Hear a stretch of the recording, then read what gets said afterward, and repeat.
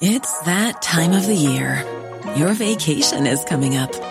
You can already hear the beach waves, feel the warm breeze, relax, and think about work.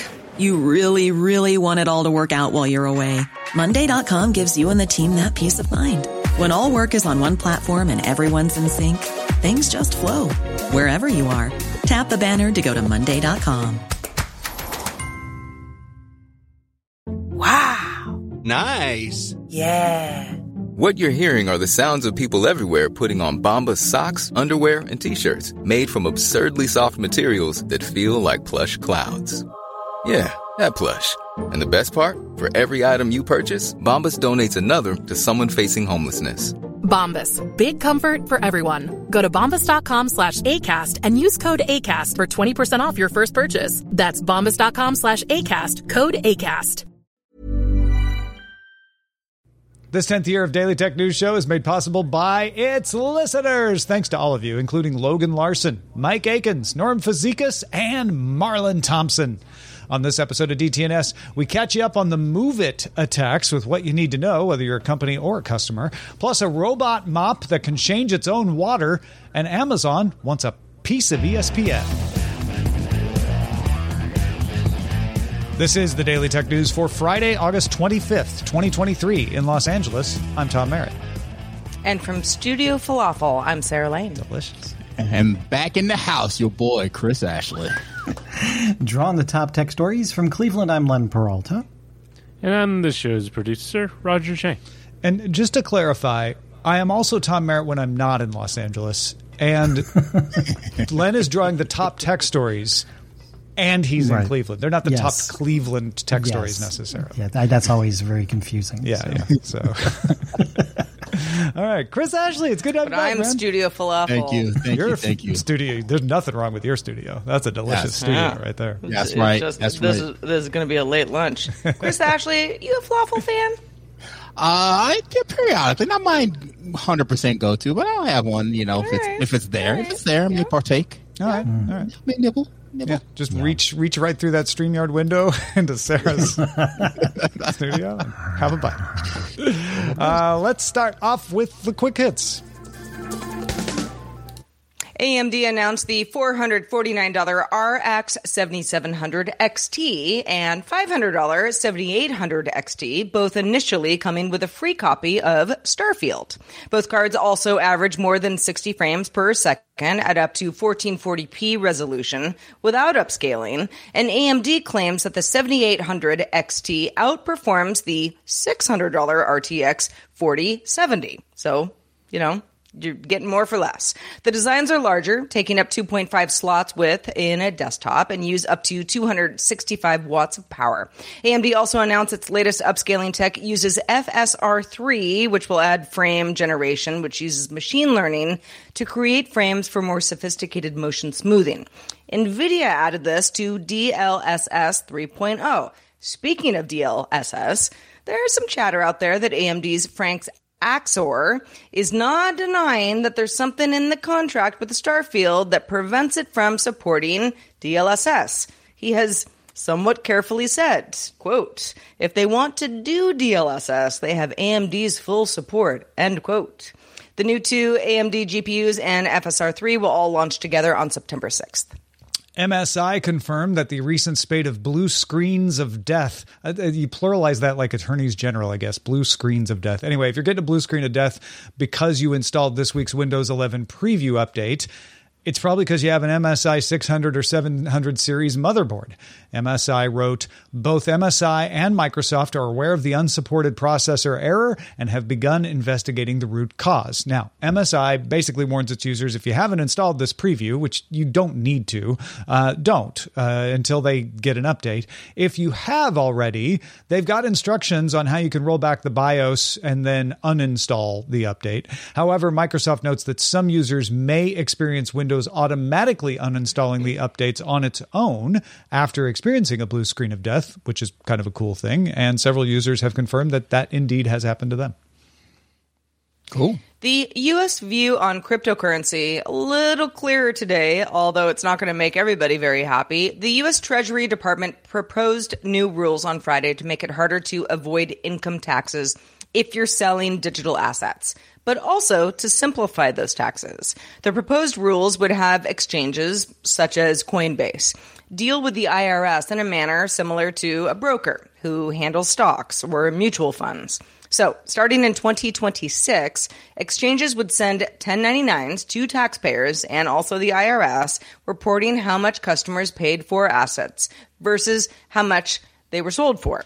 Federal taxes would be assessed up to 23.8%. That's a lot. Scientists at King's College London tested 8 popular pedestrian detection systems used by autonomous cars. They used more than 8,000 images of pedestrians in the tests. So they were using images, not real-life situations.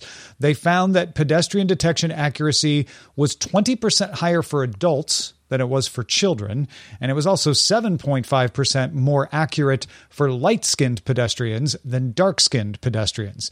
The accuracy in both cases dropped under low contrast and low brightness tests. Paper has been published as a preprint. It has not been peer-reviewed, but you can find it at archive.org with an X, that archive. Alibaba launched 2 new artificial intelligence models, QWen, that's QWEN, VL, and QN VL Chat, designed to make sense of images and also carry out more complex conversations. QN VL can respond to open-ended queries based on images and then generate picture captions. QN VL Chat handles more complex interaction, such as comparing multiple image inputs and then answering multiple rounds of questions. Alibaba's new models will be open source and invites researchers, academics, and companies worldwide to create their own AI apps without needing to train their own systems. All right. Everybody wants a little piece of ESPN, apparently, these days. What's been going on, Sarah? Well, so Disney's Bob Iger, head of Disney, he's a talker. He says a lot of things. He raised a few eyebrows recently when he said that the company was looking for strategic partners for ESPN, since that's often sort of code for we want to sell it or sell a part of this property. But it appears what he wants to do is keep ESPN, but sell off or at least contract out part of the distribution business, especially broadcast and cable, because neither of those are growing. He's also said Disney's been working on a streaming-only version of the full ESPN experience. Now, if you're confused, you probably aren't alone. ESPN Plus exists. It's a streaming service, but it only gives you broadcasts that aren't on ESPN's cable channels, so this would be different. All right. All of that is background to the information reporting that Amazon is in talks with Disney to team up on the ESPN streaming service. And Amazon might even buy a 30% minority stake in ESPN. If you don't know, Disney actually only owns 80% of ESPN. Hearst owns the other 20%. So it wouldn't be unprecedented for a minority stake to be sold. And of course, if they were to team up in any way, ESPN's streaming service would be offered through Prime Video once they get that full ESPN streaming service. Sources say the price on ESPN on its own would be expensive, somewhere between $20 and $35 a month. Most of this is not surprising. Apple, Google, Microsoft, Verizon, and T-Mobile are all rumored to be in talks about ESPN in some way or another. And Disney would like to distribute an ESPN streaming service as widely as possible. In fact, Wedbush securities analyst Dan Ives is convinced Disney's going to sell ESPN, not to Amazon, though, but to Apple. It is now the hot commodity. What's going to happen with ESPN? Is Disney going to sell some of it, all of it, part of it, none of it? Chris, what are your ideas about ESPN's future? Well, I could see them selling all of it, but overall, I find this to be totally silly on the part of Amazon and the rest of these companies, for that matter. And the reason why is, new media is really stepping up. I mean, I haven't watched ESPN in probably the better part of 5 years. I just don't. I don't like anything about them anymore. And, Pat, they fired, 10, 15 hosts just over the last 2 months. Then they bring in Pat McAfee for $80 million. And how did Pat McAfee get popular? by his new media show that they bought into. They could have got Shannon Sharp. They could have got the two cats from that do the basketball one. They should have used this as an opportunity to build up or invest in the new media style, because all of these shows and all these former athletes are super popular. And they could have put a bunch of them together and made their own little ESPN, if they will. Why are they buying into this? I don't understand. But I mean, Chris, you say you don't really like ESPN anymore, and I get your points. At the same time, it's like there is only one Sports Center. I watch that thing all the time. This is a very valuable product. I can definitely see that. ESPN and Sports Center, the name of it, definitely has some value to it. But if you're spending all this money, I would assume you'd be looking to look towards the future. And how long is ESPN and Sports Center going to be valuable versus what is worth to them today? When there is a game you want to watch and it's on ESPN, Chris, what do? I don't watch it.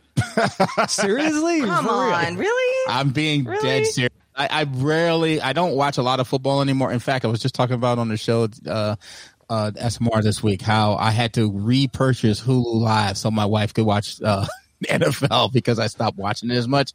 And I just don't really watch ESPN. I don't watch a lot of sports anymore. Okay.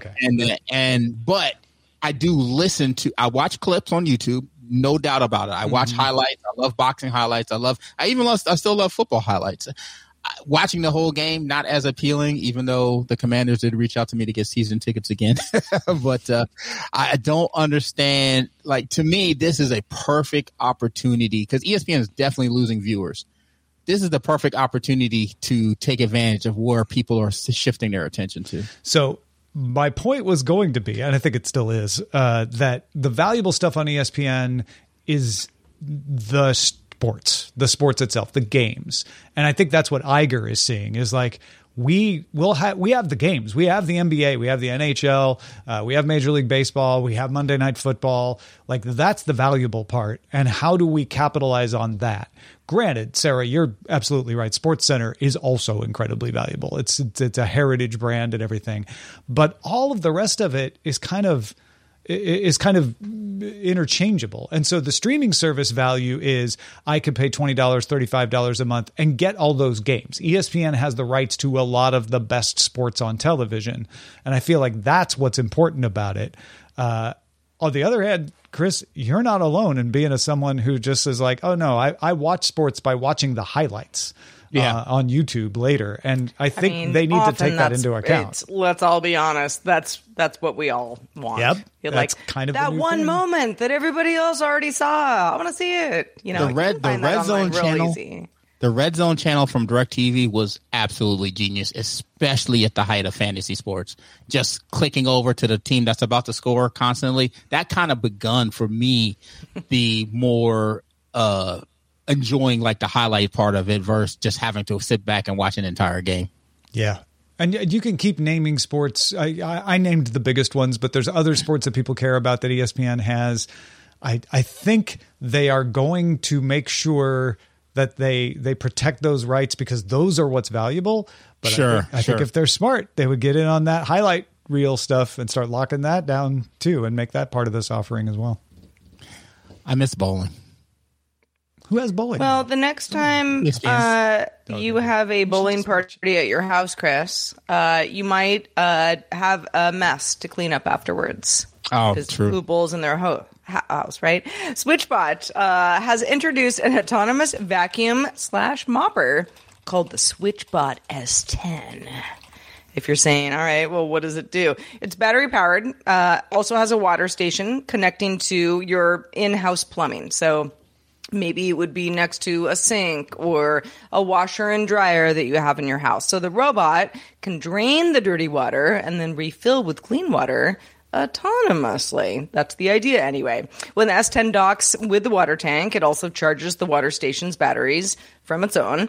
The charging dock is sold separately, but can also dry and mop as well. So it's not necessarily just everything that has to be wet, but that's sort of the selling point.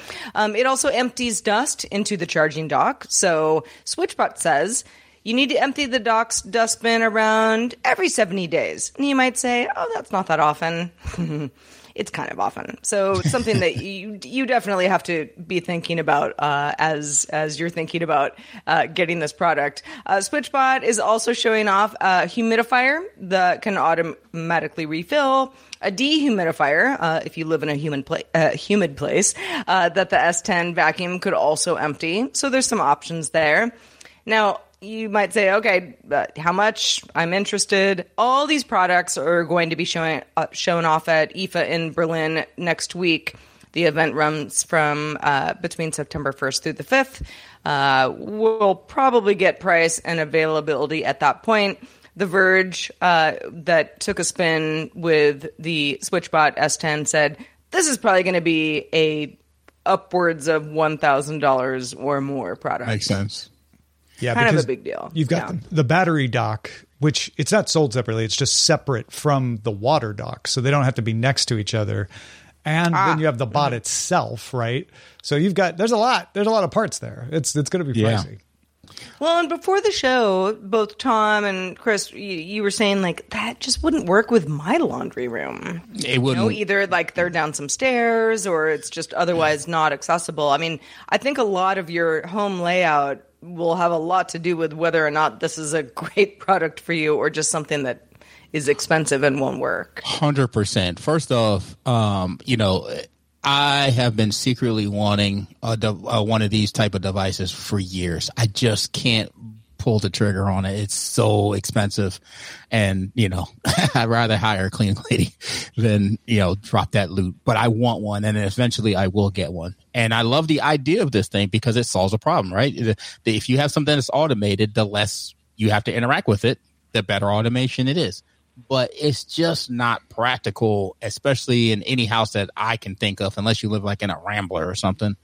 But my washing machine and dryer are in my basement. It ain't climbing the stairs to come up to the middle floor, which is where I mainly want to use it and where my kitchen is. Also, I do want to move my washer and dryer, but I don't want to move it to the middle floor. I want to move it to the top floor where the bedrooms are, so we never have to lug laundry again. Not going to solve a problem for me there. The other thing I'm thinking of is like whose house layout really has an option to not only plug in a water spout to it, but then you figure drains go down, not up. So now you need a drain that's actually going downwards, unless it has a pump to pump through the drain, and then you could probably get.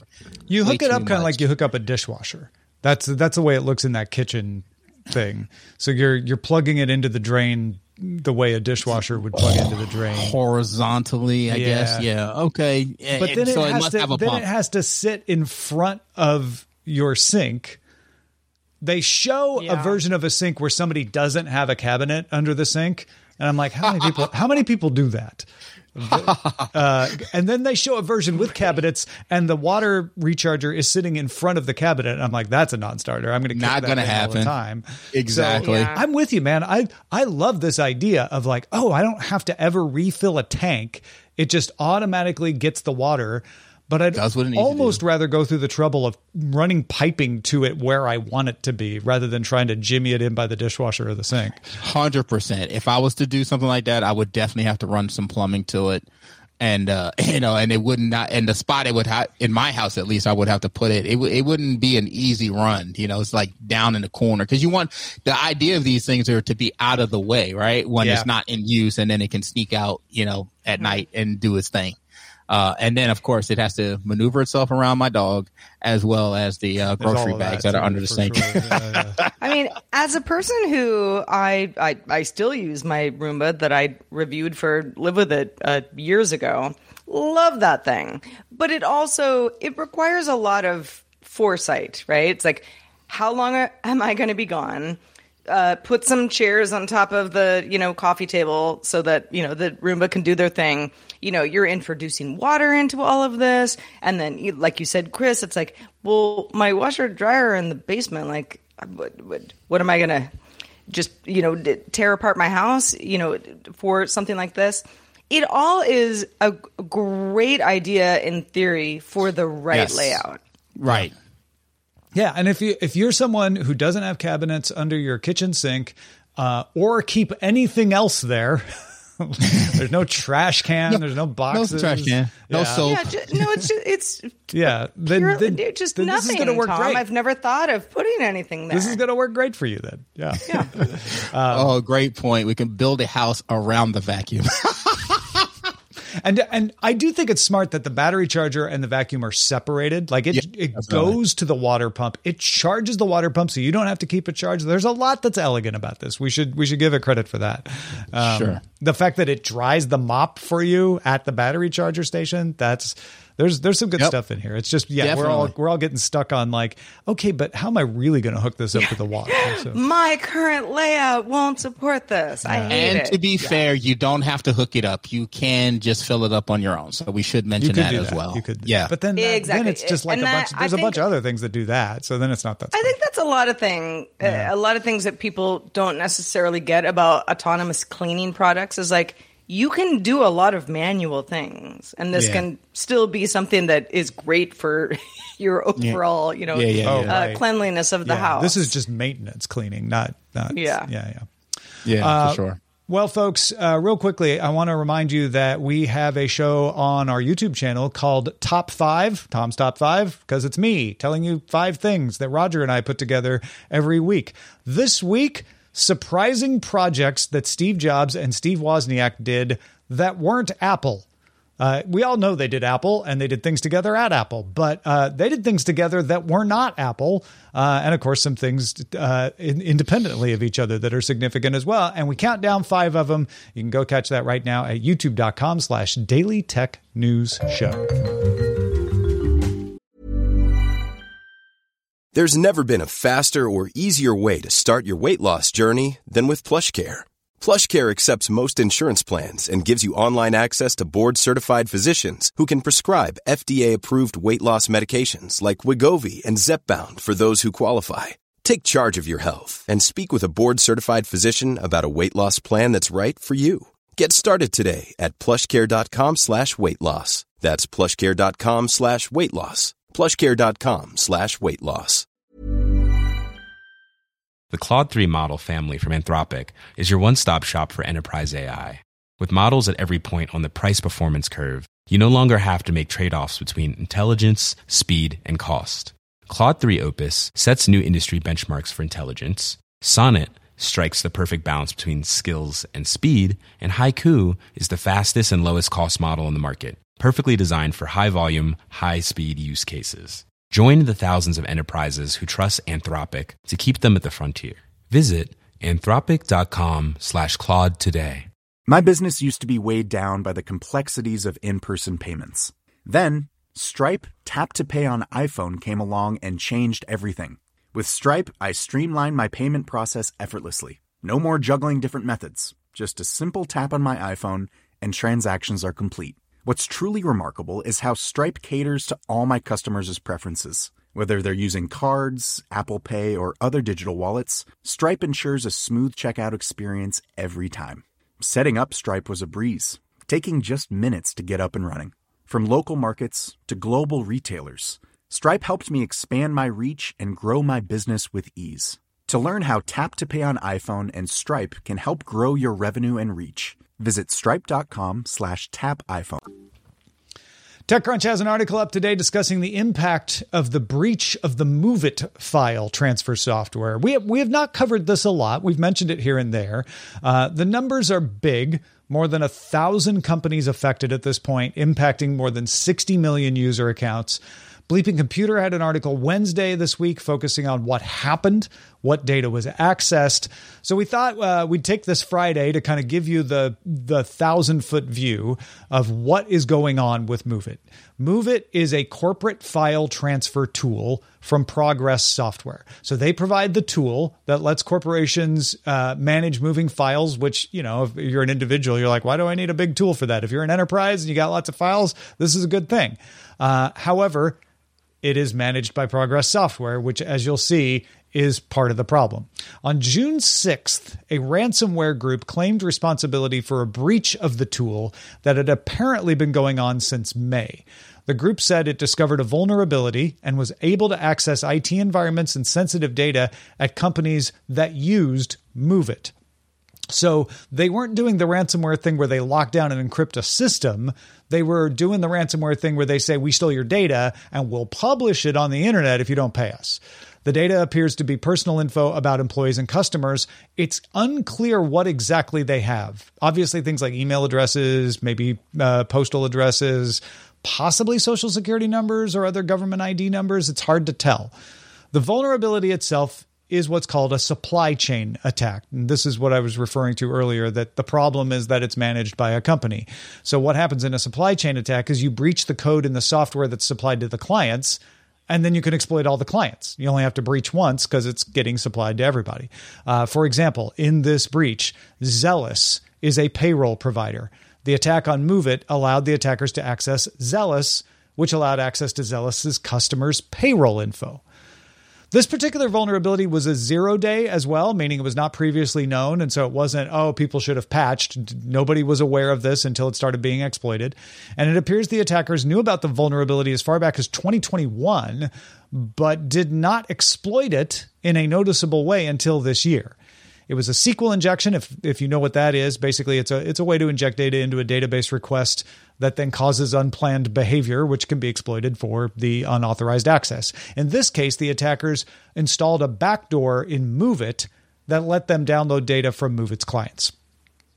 All right, so we know how it was done. We know what it was. We know it's had a wide impact. Here's my question for the panel. This is a large attack, but I see a lot of hair on fire headlines saying it's the worst attack ever, and I'm not sure how bad it is. I'm not saying it isn't bad, but we don't really know what data is out there. I can't find a clear idea of that, and it does not appear that the attackers have revealed any of the data. So, Chris, how do we assess this?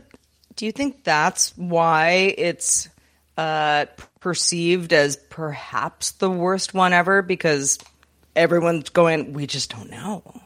I think it's well, first of all, we always like to say every breach is the worst one ever because that's good headline. But also, it's large, 60 million user counts. That's a lot. Yeah. I think that the headlines are probably overzealous because they have no idea what was actually taken. But that doesn't mean that the headline is incorrect. And so, as a guy who professionally works with software, this attacks like these do definitely have reverberating effects.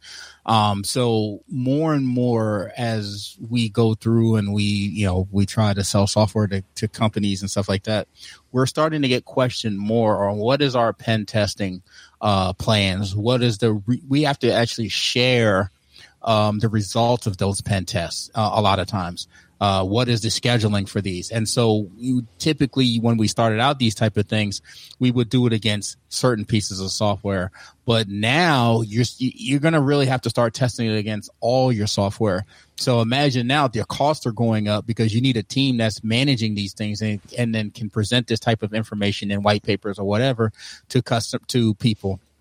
And then on top of that, it takes time to run these things. And then, if you're holding up a release because something didn't pass, or you have to come up with a workaround or basically a time frame as to, okay, this is not as important, but we have to let people know that this exists. So I think this is going to, as these things continue to happen, you're definitely going to have to costs are going to go up for people.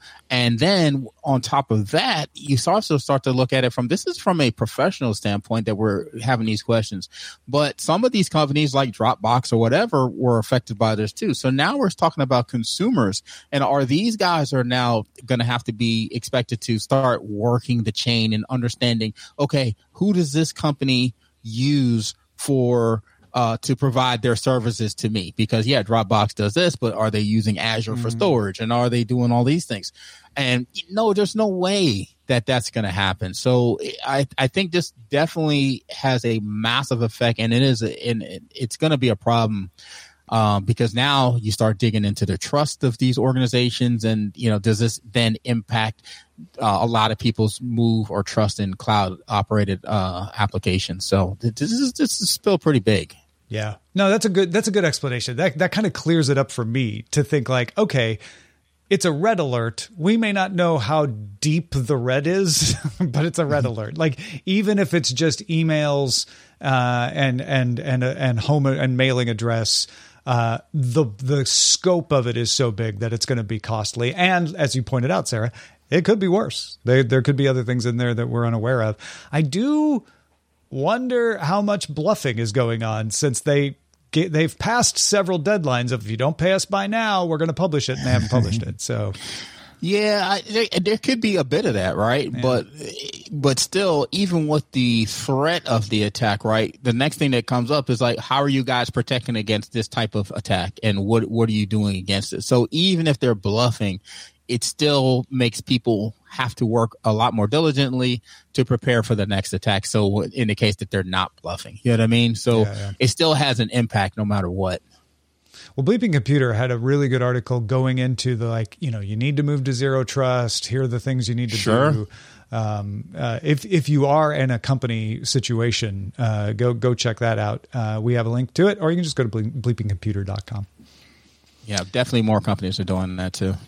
All right. Well, I think it is time to see what Len Peralta has been drawing for us today on the show. Len, what's at the tip of your pen? Well, one of the great things about working on DTNS is sometimes I get to put two stories together. It's sort of like the Reese's peanut butter cup of art. So my question is, what if the S10, I'm trying to remember the name, the SwitchBot S10, and mixed with the MOVEIt breach, what would happen? And I think your SwitchBot in my MOVEIt. You get this, right. This is the MOVEIt Bot 10, the personal data quicker sucker upper. Oh my gosh. And it's kind of going around just grabbing PIN numbers and passwords and bank info and private pics and all that stuff. It is the most trusted bot in exploiting your client's vulnerabilities. Absolute genius. Absolute genius. Thank you. The MOVEIt supply bot chain 10. Bot sucker that you don't have to recharge. So if you're into if you like these mashups and everything else, and if you want to see, if you want to get this for yourself, you can get it right now at my Patreon, patreon.com/Len, where you can, if you back me at the DTNS lover level, you get it right away, or you can go to the old-fashioned way. Go to my online store, lenperaltastore.com, where there is not only you can find that piece, but all kinds of other DTNS pieces and other commissionable art as well. So check it out. It's right there for you at your fingertips. Well, Len, we're happy to have you on the show. I missed you the last couple of weeks. I missed you too. It was nice to be back. I am very happy to have Chris Ashley on the show as well. Not only because there's an apron for barbecue and tech in his background that I would like to purchase for myself, but Chris, let folks know where they can keep up with everything that you do, because you're a busy guy. I am, but you can always catch me and the homies on SMR Podcast. And today released season 5 of Barbecue and Tech episode 1, where we did a smoked meatball experiment. That is meatballs right off my smoker. They were delicious. And we have got some really cool interviews lined up for this season, and some really cool experiments and testing some equipment that we're going to be messing around with. So come check us out. Always a great listen. I was so happy to have that in my ears this morning. So I'm very excited. Barbecue and Tech is back. Go check it out, folks. Patrons of DTNS, stick around. We have more show for you. Good Day Internet begins right now, and it's the premiere on Friday of GDI Debates. We're going to take on the great questions of the day and debate their merits, like boneless wings. Are they just chicken nuggets? That is our first question. Stick around when we debate it next.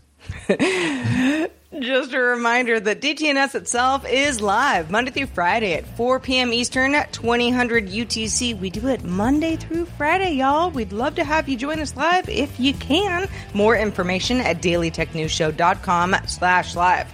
Have a wonderful weekend, everybody. We'll be back on Monday doing it all again. This week's episodes of Daily Tech News Show were created by the following people. Host, producer, and writer Tom Merritt. Host, producer, and writer Sarah Lane. Executive producer and booker Roger Chang. Producer, writer, and co-hosts Rob Dunwood and Megan Maroney. Video producer and Twitch producer, Joe Kuntz. Technical producer, Anthony Lemos. Spanish language host, writer, and producer, Dan Campos. Science correspondent, Dr. Nikki Ackermans. Social media producer and moderator, Zoe Detterding. Our mods, Beatmaster, W. Scottus1, BioCow, Captain Kipper, Steve Guadarrama, Paul Reese, Matthew J. Stevens, a.k.a. Gadget Virtuoso, and J.D. Galloway. Mod and video hosting by Dan Christensen. Music and art provided by Martin Bell, Dan Luders, Mustafa A., Acast, and Len Peralta. Live art performed by Len Peralta. Acast ad support from Tatiana Matias. Patreon support from Tom McNeil. Our contributors this week were Justin Robert Young, Shannon Moore, Scott Johnson, and Chris Ashley. And our guests this week were Huentue Dao and Charlotte Henry. Thanks to all the patrons who make the show possible. This show is part of the Frog Pants Network. Get more at frogpants.com. Diamond Club hopes you have enjoyed this program.